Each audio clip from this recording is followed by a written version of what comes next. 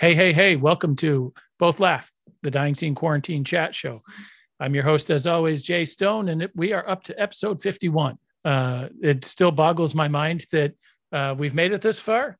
Thank you to anyone who has listened to one episode or 51 episodes or all points in between. Thanks for caring. Hopefully you follow along, subscribe to us on whatever platform you might listen to us on, whether it's YouTube or iTunes or Amazon or Google Play or whatever. We appreciate it either way. And there is big news coming on the dying scene front. If you're listening right now, the site is, let's just say it's officially being rebuilt. We're going to have a bunch of cool things coming at you. Let's say maybe springtime. Stay tuned because I think you're really, really going to like it. I hope you're really, really going to like it. We're trying to do something really cool. But let's begin with the program. So we are joined this time by Sarah Shook. Sarah is a wonderful force, and I think that that's probably the best word to use as a describer. They have been really a champion of social causes and civil rights causes and LGBTQIA causes and equality and inclusion in the country scene, especially. They've got a really compelling backstory. They've certainly played hundreds of shows over the last handful of years, and they've got a really cool band, and they've got a really cool album coming out next month, February something or other. I'll put links down below in the descriptions. It's a great album. It's their first on 30 Tigers. The album's called Night Roamer. So in this conversation, we talk an awful lot about that. It was recorded right at the beginning, right before the beginning of the pandemic. So really what you hear is the lead up to what it turned out to be the world closing up and changing irreparably for a couple of years. It's a really interesting listen. And if you've been a Sarah Shook and the Disarmers fan for years, there are definitely some things and sounds that you will recognize. And there are definitely some things that are going to open up an awful lot of new territory, both lyrically and musically. It's a great listen. I've been listening to it a lot lately. I've been singing along to it in my head a lot lately. It's a great listen. Check it out. And without further ado, here comes the intro music and then our chat with Sarah.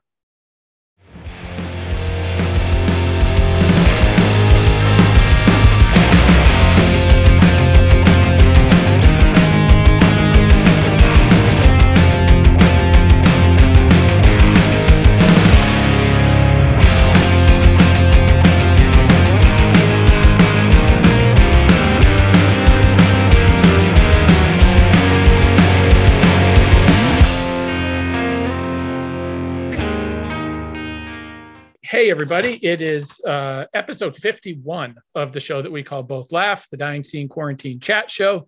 I know that I always say that I'm excited for this episode. It's kind of my thing, but I think that's because I get to seek out and chat with people that I think are inspiring and have interesting stories to tell. And I think that that's especially true of our guest on this episode.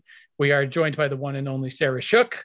Along with their band, the Disarmers. They've been one of the more hardworking and unique voices in, I guess, what we would call the outlaw country scene, for lack of a better phrase. They've been a vocal champion of civil and LGBTQIA rights for a number of years, and they've got a brand new album, Night Roamer, that is out on 30 Tigers next month. And let me tell you guys, it's really good. And we'll talk about that in depth. Sarah Shook, welcome to the show. Thanks for doing this. Thank you for having me. I'm excited to be here. Because this show started sort of in the early days of the pandemic, because the website crashed, as I was just telling you off air, and because, we wanted to have a way to connect with artists, with musicians, with people, that had their plans sort of and their livelihoods uprooted, and to find out what people were doing to sort of stay creative and things like that. So I'd like to kick off these chats by talking about the early days of the pandemic. And if I have my timeline right, I know we're in the pandemic year number 3 now. So the fact that we're even still doing this show is wild. But if I have my timeline right, your perspective is a little unique because you ended up finishing the record that we now know as Night Roamer, which is out next month, just as the world was sort of closing up. Is that right? That's correct. We were in Los Angeles the end of February through, I think, March 5th or 6th, we flew home from recording.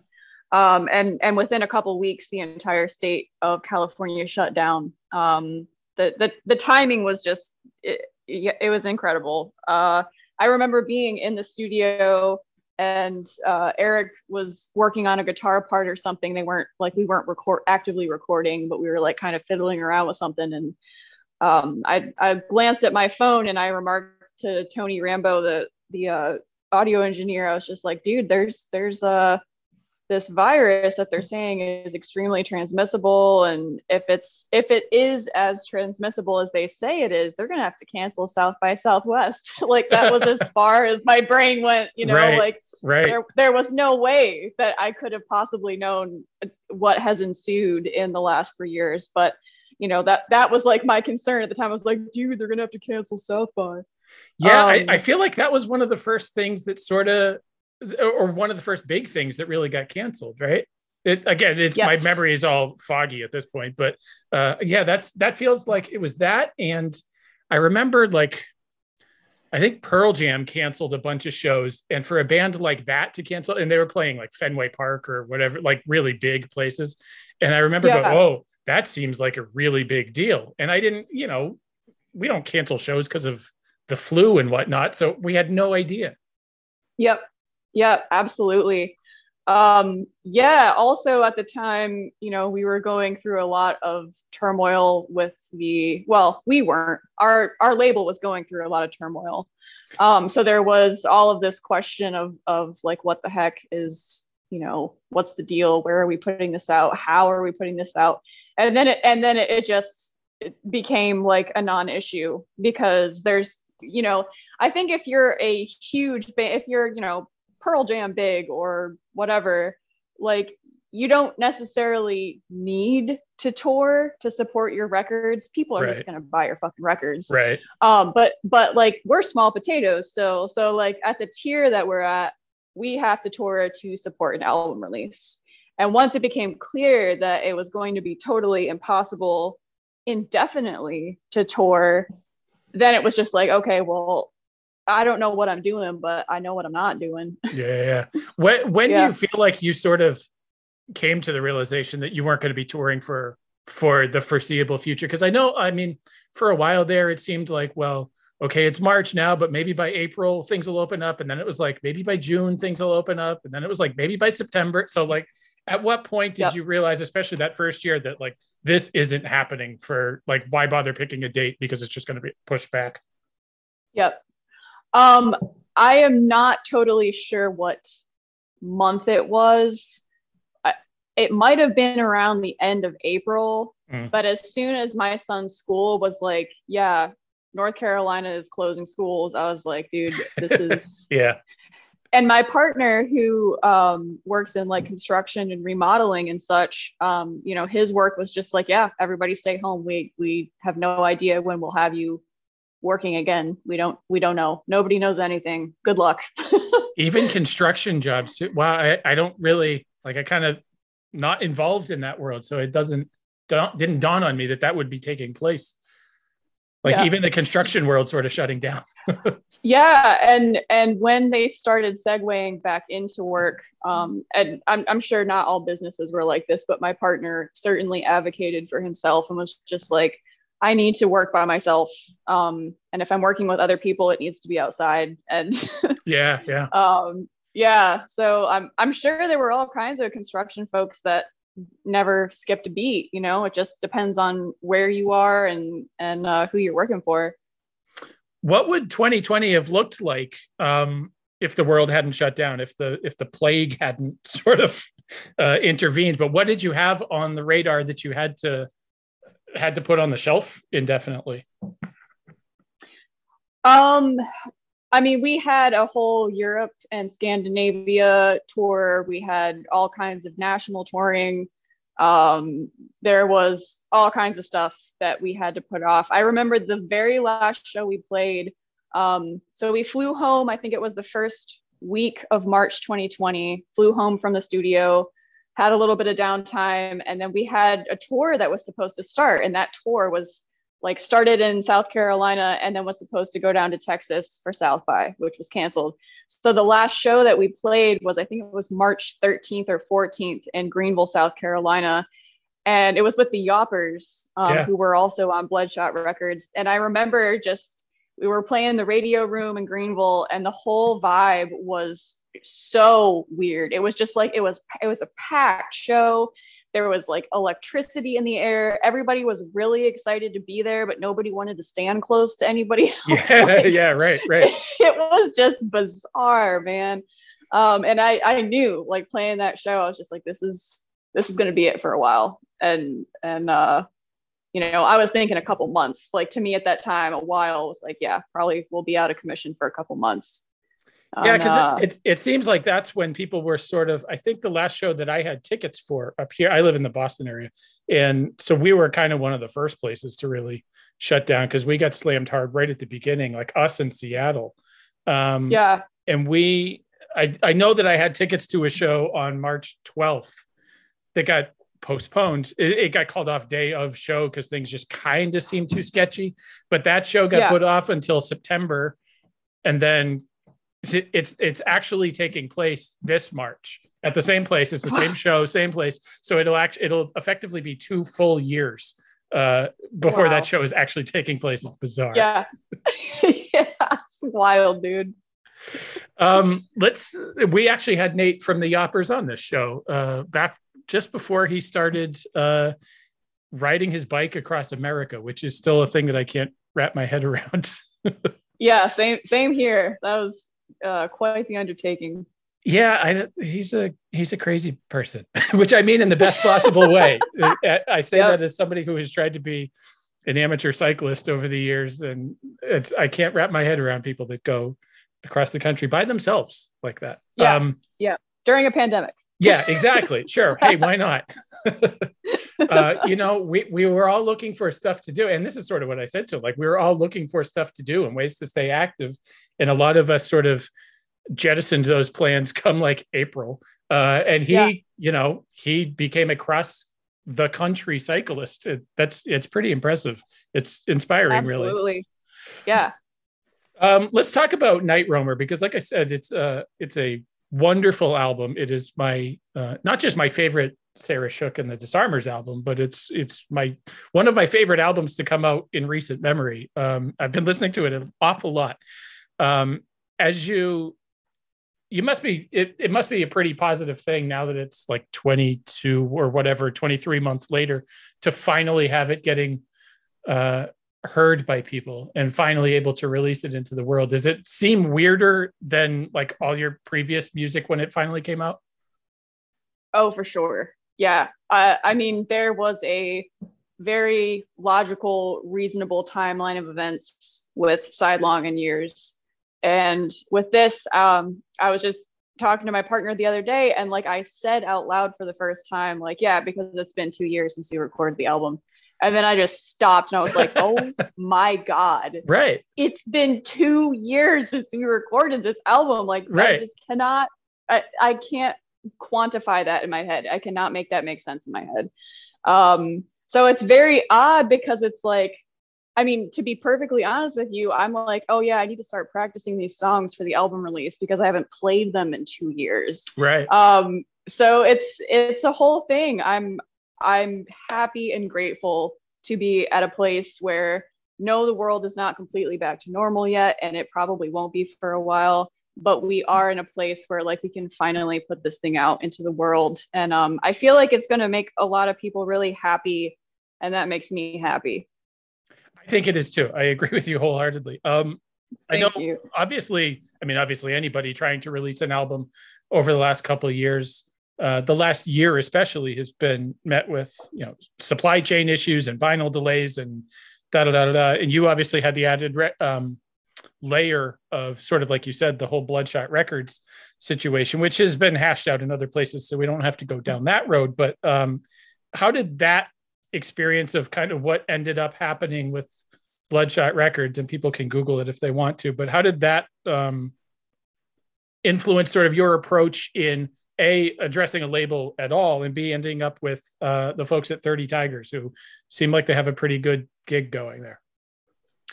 Yeah, 30 Tigers has such a solid damn reputation.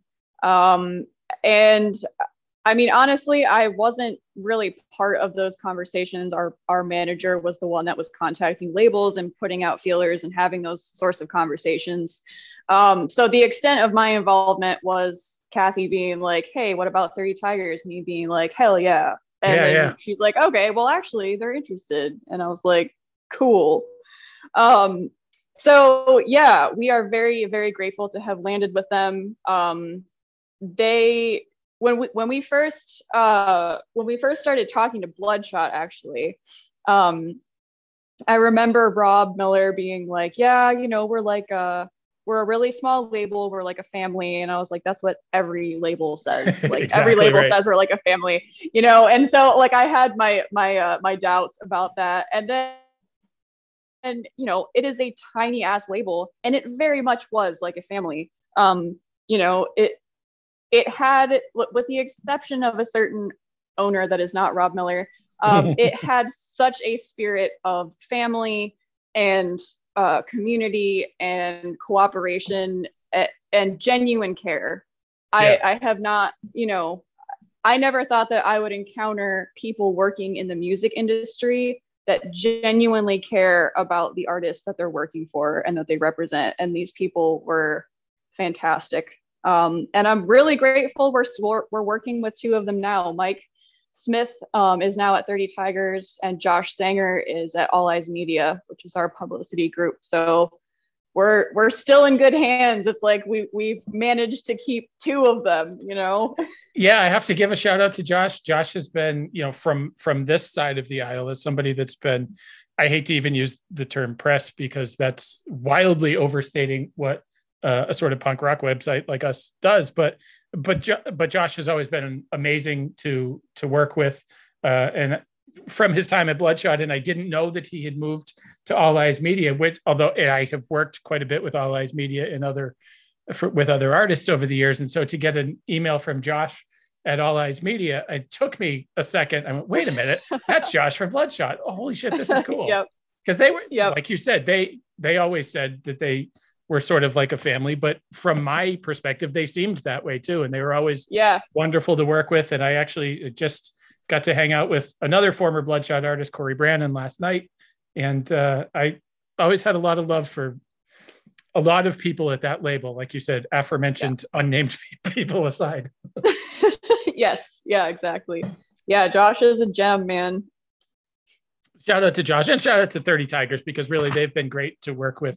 It seems it's nice to work, like you said, sort of with people that get it. And I know I'm very much removed from the inner workings of labels and all that stuff, but it's always seemed like the 30 Tigers folks have a good thing going.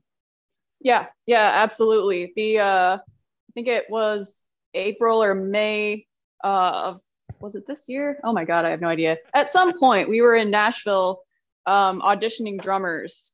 And while we were there, our manager set up a meeting with David Macias from 30 Tigers. And we were just, me and Eric and Aaron were just going to go out and have lunch with them and kind of meet each other and get a feel for, you know, each other's vibe or whatnot. And I just remember him being like, he had his phone out, and they had just decided to start working with this artist from South America. And David was so excited about this artist that he kept like playing little snippets of songs, and he'd be like, oh, listen to this one. Listen to this one. And I was like, this is the kind of person that you want to work with in the music industry, because they have genuine care and genuine excitement about the people that they're working with. And it was just so, it was, you know, it meant so much more to me that he was showing us snippets on his phone of an artist he's excited about. That meant so much more to me than, you know, someone stiffly sitting across the desk from you being like, we promise to work very hard for you. Yeah, right, you know what I mean? how much sort of leeway did they give you in terms of playing with the style on your record? Because one of the things that I want to talk about, obviously, is that obviously most people haven't heard Night Roamer yet. And I think that there are obviously some sounds that people will be pretty familiar with as Sarah Shook and the Disarmers sounds, but they're one of the things that I think I really like about the album is that it seems like you kind of went for it and you pushed some, I don't want to say boundaries, because I don't know, I feel like that's weird when we're talking about music, but you sort of pushed some different areas and opened things up stylistically. And how involved was 30 Tigers in saying, hey, that's cool, or no, don't do that, make a Sarah Shook and the Disarmers record? Well, right off the bat, I can say that we wouldn't sign with any label that doesn't give us complete creative control. That is not an option. We are not, we're not like hostile to criticism, but right. We know what we're doing and we have put a lot of hours into becoming good at what we do. Right. So as far as the expansion of genres, it's interesting. There are actually 2 songs on the record that were not supposed to be on the record. Basically, I write all the songs. I bring songs to the band. We literally just sit there and run through them a couple times so that people can get used to like what the arrangement is, what the chord progression is. And then once we're all kind of familiar enough with it, collaboratively, we decide on like, do we want this for an intro? Do we want a long outro? Do we want this to like fade on the recording? Where do we want the solos? Like over what chords do we want the solos? All of that type stuff is, there's a loose arrangement when I bring it to the band. And by the time the band is done with it, it's like a whole ass song. So we had been rehearsing to record Night Roamer for a couple months. It was at the very end. It was literally the last rehearsal we had before we flew to LA to make the record. And at the very end of the last rehearsal, the guys were just like, well, I think it's good. We're feeling good about it. Do you have anything else that we could just kind of run through for fun to blow off some steam? Because we've been working really hard. And I was like, yeah, I got a couple songs we could run through. And I had 2 that I had absolutely no intention of even ever playing with the band. But I was just like, yeah, fuck it. We can do that. And one of them was I Got This. And one of them was Been Loving You Too Long. Or Been Loving You. And so we ran through them a couple times and they were just like, these are great. Like, these should be on the record. And I was like, okay. I mean, I agree. They sound good. Right. It's a little bit of a departure. But I'm down. Let's do it. That is one of the things that I love so much about this band and this group of people is there is no conversation about, well, what is the direction that we want to take this album in? Like, there's no concept. There's no discussion or decision being made about, like, do we want to have a pop song on the album? Basically, it is about making every single song the best it can possibly sound. And that is up to all of us as individuals and our individual instruments. And then when we come together, it's like there is this magic that happens. And there are some songs that when I'm writing them and it's just me and a guitar, I might think, oh, this is probably going to be pretty country. And then I kind of play with it a little bit and I'm like, well, maybe it could be a little punk. And then by the time it gets to the band, it's just like a all out thrasher, Yeah. So it's kind of magical. The first rehearsal that we had for Night Roamer, there were 2 songs that we worked on. I cannot remember what one of them is, but the other one was If It's Poison, which is my favorite song on the record. And we rehearsed it. We had a really good rehearsal. And I got home. I loaded my gear in my car and I drove home and I sat in the driveway when I got home and just like cried for like 5 minutes. And it was so humbling and profound to take this song that's like I have no idea how huge and incredible it's going to sound. And then I bring it to the band, and these dudes are just like, yep, we know what to do with it. And then we all play together, and it becomes this living thing. And yeah, I definitely indulged. I let myself have a good brief little cry there. And then I texted my bandmates some mushy thing, just like, I love you guys so much. Thanks for making my songs amazing. Right. You know, which is good. Which is good. I think it's healthy. It's so while you were talking, while you first said that there are two songs that you weren't initially going to put on Night Roamer. If I had my camera on, you would have seen this. I have a Sharpie next to me, and I starred two songs that I assumed that it was. And of course it was I Got This and Been Loving You. So I'm glad I got that right. It makes me feel a little valid. But then I said, if there's a number 3, if it's Poison, because there's a little bit of a different vibe. It's almost like a 50s, like I could picture like a 50s country and Western dance, and there's like a disco ball going, and it's a little bit of a different vibe to that song, but I was glad I got the first 2 right. But those, what would those have been used for? I know you've got a solo project under a different name, and we can talk about that going forward. Was that sort of where that stuff was planning on living, or was it just stuff that you wrote and didn't really have a home for? Yeah, both of those songs I was planning on putting on the solo project. Well, I mean, at the time that I wrote that, I had no idea that I was going to even do anything with my solo project. I had any number at any point in time, a certain little pile of songs that were like, well, these aren't really Disarmer songs. I really like them. I want to do something with them. But like, when am I going to have time? I'm on tour 150 days a year. Right. And when I'm home, I don't want to be doing more work. I want to be spending time with my son and my partner. Right. So, I mean, honestly, I was planning on adding them to the stack of these aren't really Disarmer songs, but I want to do something with them eventually. And I was recording little demos here and there of the stuff that I was working on. I actually went back into my GarageBand last week, and I was listening to the original demos that I had for some of these songs, and it's just incredible. They're so different. Like, they're so different than what they ended up being on the record. Where did I Got This come from? That is such a different song, but that song could be massive. And I'm not like, that's a really cool song. It's very different. Did that start just you and an acoustic guitar, or you and a Gretsch or whatever, or did that come from like messing around on keyboards or something? It's a whole different song. Yeah. No, that started with I think that started with a demo on GarageBand. And I had guitar parts for it. I had like composed this whole drum part, which was interesting because when we got in the studio and we were making the record, when we were working on this song, I was just like, no, like there's this part, and like it has to have this very specific drum fill right before the chorus comes back in.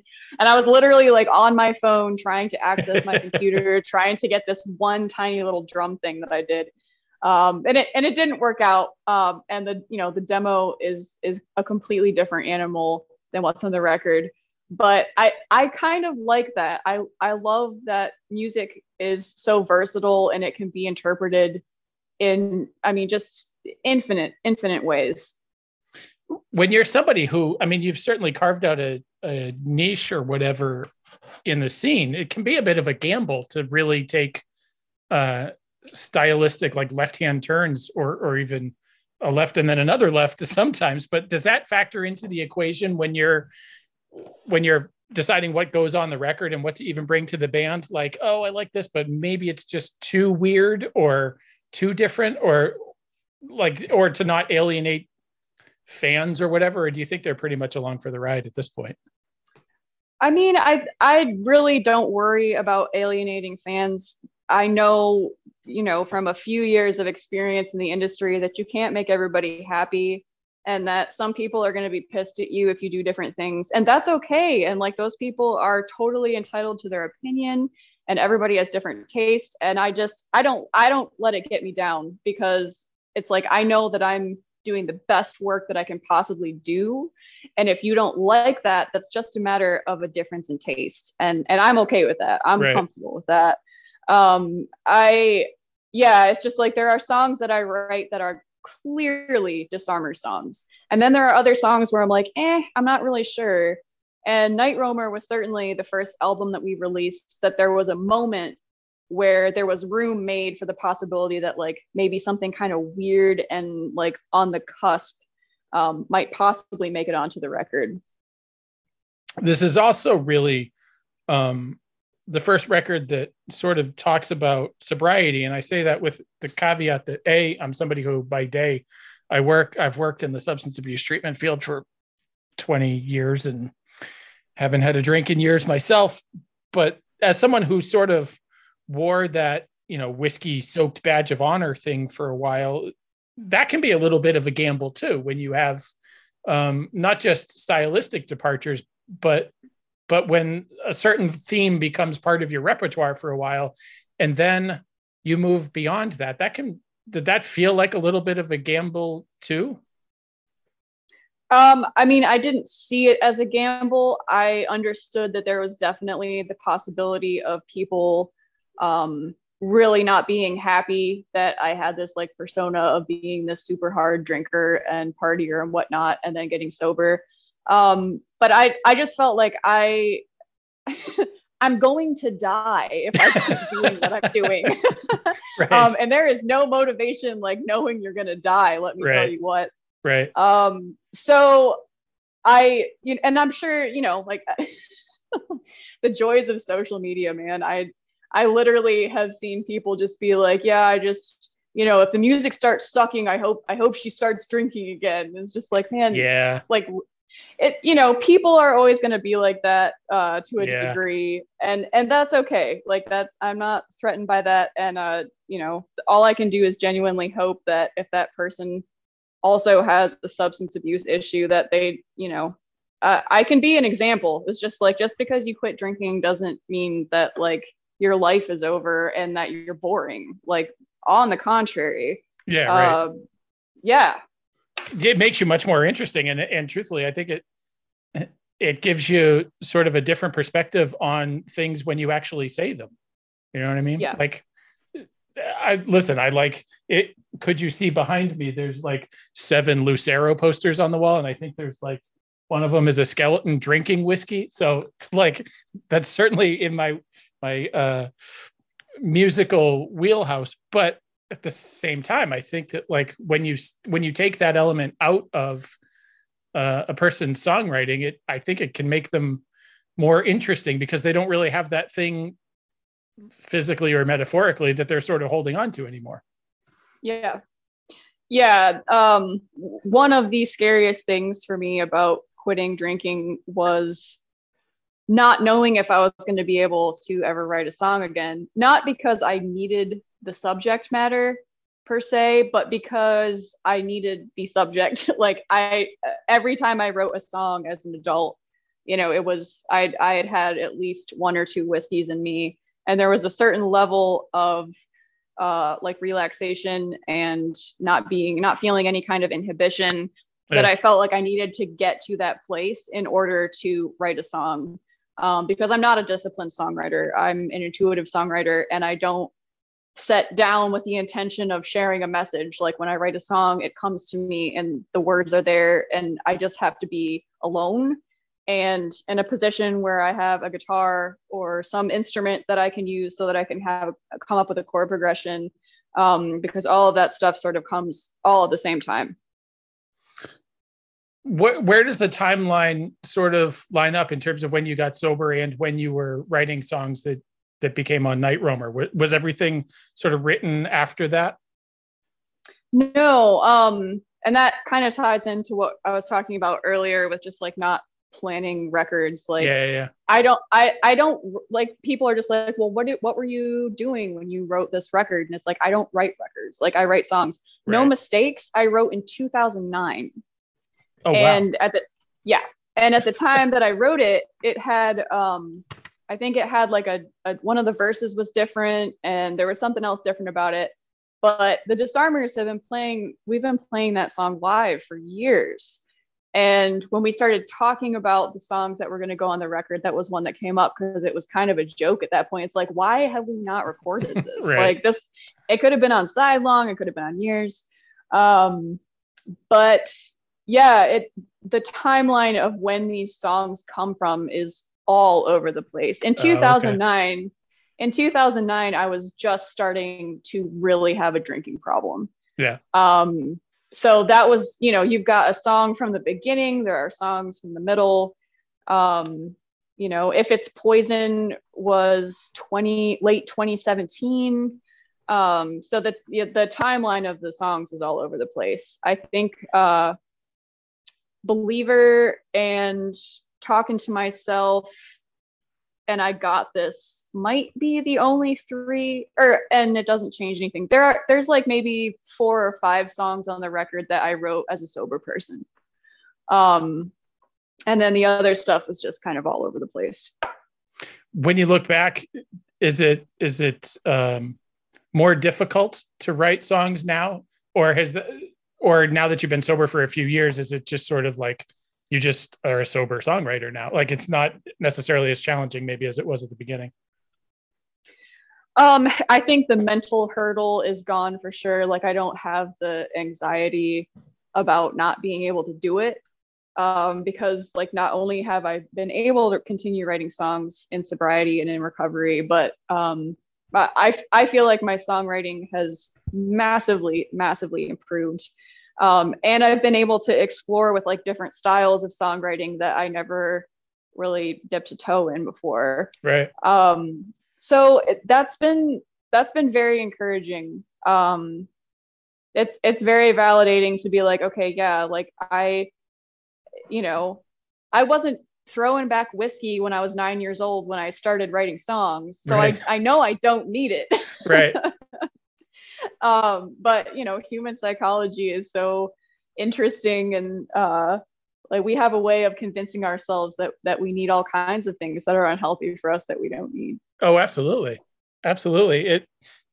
It's sort of fascinating. I think you talk about being a 9-year-old when you started writing songs. I think one of the things that's really compelling about your story is, as someone who ended up a musician growing up in a house that music was effectively forbidden, right? Or at least popular music. So the fact that you figured out that songwriting was a thing, and B, like fast forward however many decades, and then you become a professional songwriter. To me, that's really, really fascinating. Yeah. It's really interesting. I just had a phoner a couple hours ago, and I was telling this person the same thing. Like both of my parents weren't raised in religion. They both had like kind of like salvation experiences. And before my dad had his, he was a guitarist in rock and roll bands. Like he was out playing shows. And then he felt like God asked him to like not play guitar anymore. And I remember even just being a little kid and being like, why would God give you a gift and then not want you to use it? Like that doesn't seem like something a good guy would do. Right. So there, like I was the trouble kid, man. I was the one that was always asking the questions and being like, yeah, this just doesn't add up. Right. Like, I don't think I agree with this. And at this point, my parents and I have a really, really solid relationship, and they've come a long way. They've been very, very supportive the last few years here. So that's been cool. I when I started writing songs and I was like 8 or 9, and I was teaching myself like what notes sounded good together on a piano, I'm sure that like lyrically the content was religious. I'm sure that it was about Jesus or climbing trees, because those were the two things that I was, most informed about. Right. But when I was a teenager, my parents let me and my older sister go on this trip with some of these homeschool girls from our homeschool group. And it was I think it was a 5-day trip to Kentucky to like do all the horse things. We basically lived at Keeneland Racetrack, and it was really cool. Like, even if we weren't extremely sheltered, it would have been a really cool experience. But especially as very sheltered homeschooled kids, it was amazing. And I remember, I'm trying to think of what year it was. I was probably like 14. I'm guessing I was like 14 or 15. And, we didn't have TV either. We weren't allowed to watch TV. And now all of a sudden I'm like by myself in a hotel room, like hundreds of miles away from my parents. Right. And so I was watching, I didn't even know what MTV was. Right. This girl was watching MTV, and there was an interview with Fiona Apple. Of course, I had no idea who that was at the time. And it wasn't until years and years and years later that I heard her name, and I was just like, oh my God, that was the name of the person that gave this interview. Funny. She was talking about using songwriting as catharsis and as a way of sort of processing your emotions and as like sort of a coping mechanism. And I just remember just being absolutely riveted, and her saying, when I feel a very strong emotion, whether it's happiness or sadness or anger, like that is when I write a song, is when I'm feeling something. And I was just completely blown away. And that like completely changed songwriting for me, because it's like, here's this thing that I was sort of meticulously plotting along, like figuring out how to do it. And then all of a sudden it was like, this is why you do it, because it's a coping mechanism. Right. Yeah. So stylistically, what sort of music would you write as someone who had no real frame of reference as to, popular music or particular genres or whatever? So it's almost like you're this sort of babe in the woods, right? And figuring things out on your own. But what sort of style were you even writing? Can you remember back to those days? Not when I was that little. I do know that when I started teaching myself guitar, I was 16, and I borrowed a guitar from a friend of mine at church. And ultimately she like, I had it for 6 months. And then when I tried to give it back, she was just like, nope, keep it. I know you've really been working hard. When I started playing guitar, that is when I started writing my first country songs, but I did not have any way of knowing that they were country. Right. So I was 16 or 17, and I did not listen to country music until around 2009 or 2010.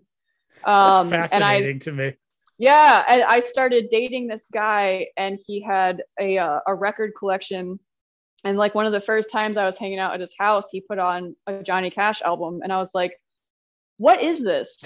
Like, what, right. Like, what do you call this? Like, what kind of music is this? And he's like, well, this is country. And I was like, okay, so yeah, this makes sense. I've been doing this. That's wild. You've got like these certain strum patterns that I've been using, and this like 1-4-5, like, yeah. And I mean, my parents we did not have music in my house growing up except for classical and worship. And like, even like my friends were listening to like DC Talk and Audio Adrenaline and MXPX. And like, my parents were just like, that is not Christian music. Like, absolutely not. We don't want it in the house.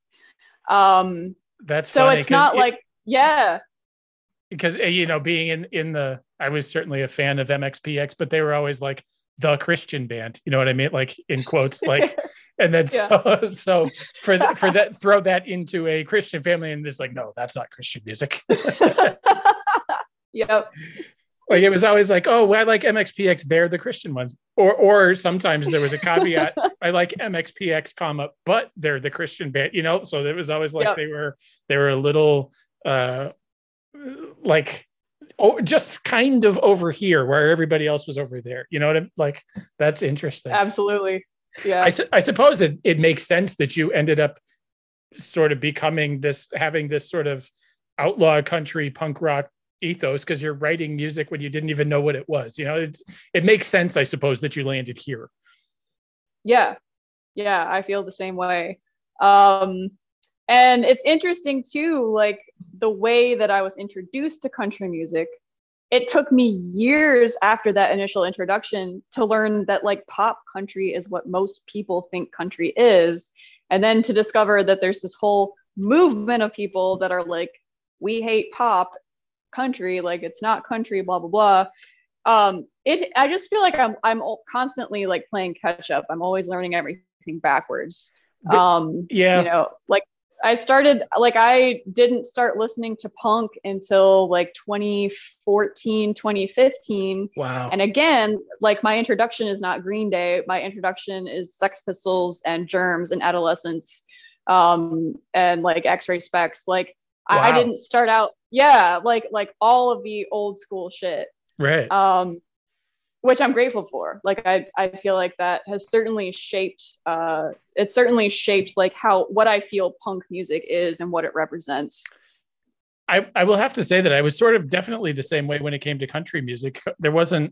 Country music had sort of a bad rep. I grew up in New Hampshire, of all places, so it's not like we had a music scene of any sort of in any way, shape, or form, aside from like Aerosmith, I guess, is like the only New Hampshire band. And Ronnie James Dio.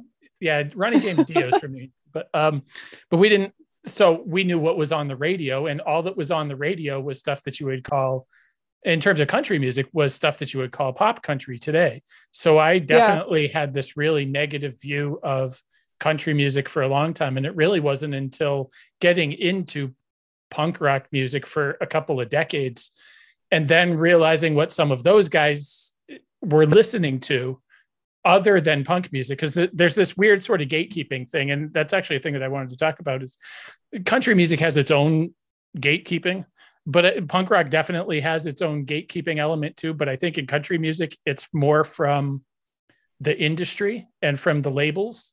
And in punk music, it's more from the scene itself, like the actual punks, if you know what I mean. Like, because when I started listening to punk rock music, it was almost like forbidden to listen to anything else if you were hanging out with the punks, because then you were a poser if you liked Bruce Springsteen or if you liked Grateful Dead or whatever, or you weren't allowed to like things that weren't punk. So then you just listened to whatever skate punk bands that Fat Records puts out for 15 years or whatever.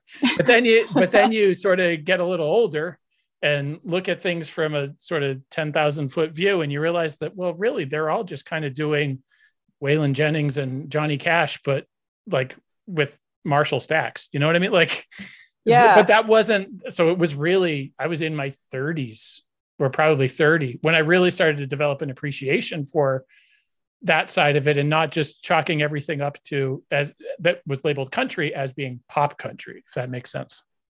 Yeah, totally. But you've been pretty vocal about this whole idea of gatekeeping, particularly in the country community, because like I said, the country the industry itself tends to gatekeep a lot. And you've been a real vocal champion, really, of queer country artists and the Black Opry and things like that. And that's a real important thing. And I think that's a thing that makes you real compelling as an artist, as being okay with kind of giving the establishment the finger. That's sort of the punk rock side maybe that I appreciate, but that's important to you.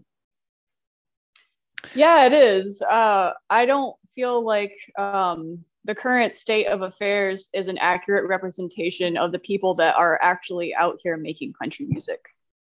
And I mean, there have been all kinds of research done and data compiled, like even just like the disparity between men and women in country music and representation just there. And I'm not going to quote numbers because I don't remember specifics, but I do know that it's abominably bad. And you've got all of these record execs being like, well, people don't want to listen to female country artists. And it's just simply not true.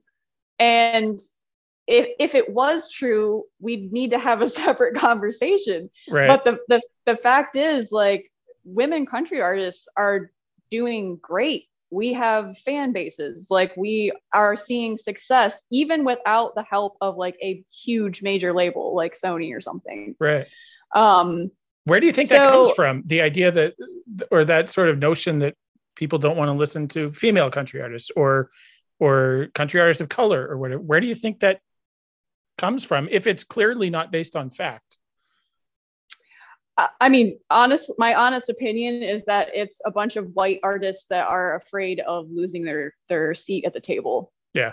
And I think it's bullshit. And the thing that's really kind of telling about it is, like, why not just open the doors and let the artists make the art and let people decide what they want to listen to? You know what I mean? It's like, right. Why this doesn't have to be a politicized thing. Just give artists equal representation, let them do their thing, and you will very soon know like who's listening to what. And I can guarantee you it ain't gonna be all straight white guys. Not to politicize things. Something dawned on me as you were saying that it's about a lot of older white guys not wanting to lose their seat at the table. I think you're exactly right. And I think that sort of mirrors what's going on in the voting rights conversations, particularly in places in the South, where a lot of country artists tend to live and breathe. But that's exactly what's going on in voting rights conversations, right? Like, the more people that are allowed to vote, the more people that are allowed to the table, the less a certain class of individual, middle-aged white guys, frankly, old white guys, feel like they're being pushed out. So it almost mirrors, those two paths almost mirror each other. And it didn't dawn on me until you just said that. Yeah. And to like take it a step further, I have no problem with straight white guys making country music. I listen to a lot of straight white guys that make country music. But the thing is, like, if you're confident in your art and you're confident in the music that you make, you shouldn't have this scarcity mindset that's like, oh, well, only so many of us can have success in this field. And it's just like, yeah, but you're at the same time, you're like keeping yourselves successful and you're preventing other people from having the opportunity to be successful. Right. So I think that like the root cause of all of this is fear. And I feel like there's fear and uncertainty, and there are people that feel like there isn't enough room at the table for everybody, and so they have to like fight to preserve their right to sit there. And I'm just like, it's just not, capitalism fucking sucks sometimes. And, right. and one of the ways that it sucks is that it does create it creates a scarcity mindset. Right. And whereas we're talking about visibility and radio play, there is plenty of room for everybody. There just fucking is. Right. And that's a good, healthy thing. And I think that we need to start seeing that collectively as a good, healthy thing. It opens the door to healthy competition, right. But it also opens the door to healthy collaboration. And I think those are two things that it would really benefit us to keep in mind. Yeah, it opens the door to a lot of creativity, right? Like there's nothing worse than formulaic pop country. I'm sorry, like there's nothing worse. Yep. Then there's a guy, and I forget his name, and I wish I could quote him off the tip of my tongue, but I can't. But there's a guy who, for a few years, put out a mashup at the end of the year of like the top 10 pop country songs, but he like did them all in Pro Tools. Like he stripped everything down to the basic tracks and played them over each other. And it is wild. It's hilarious, but It's also a little bit sad how like perfectly everything lines up. It's wild. And truthfully, to me, there's nothing worse than that. Yep. Which is again, why I didn't give country music a chance for a long time. Yeah. I don't want to take up too much of your afternoon. We're closing in on an hour, and I'd like to be respectful of people's time. Thank you for doing this. I know you've. It's people should listen to Night Roamer and pre-order it from wherever they can, because it really is one of my favorite records that has come out recently, not just by you. When does tour kick off? Does it look hopeful that tour's officially going to go off in March or whenever it is? Our album release show is February 18th. And then we have a little bit of time before anything else is popping up. The next thing after that is actually the Outlaw Country Cruise, which is a cruise. Oh, right. So, I mean, fingers crossed. At this point, I am open to any and all touring happening, but I'm not going to be surprised if things get canceled. I think that that's kind of going to be the playing field for a while. Some friends of mine are out on the road right now, and they're like in the smack dab in the middle of a tour, and one of their someone in their touring party who's fully vaccinated just tested positive, so they just had to cancel some shows and kind of like, you know, five days of quarantine before they can start playing shows again, and they're just kind of drifting. Yeah. So it's a weird time, and I feel like we're all prepared to roll with the punches. It feels like a giant game of whack-a-mole sometimes, doesn't it? Like, yeah. Yep. Best of luck on the road.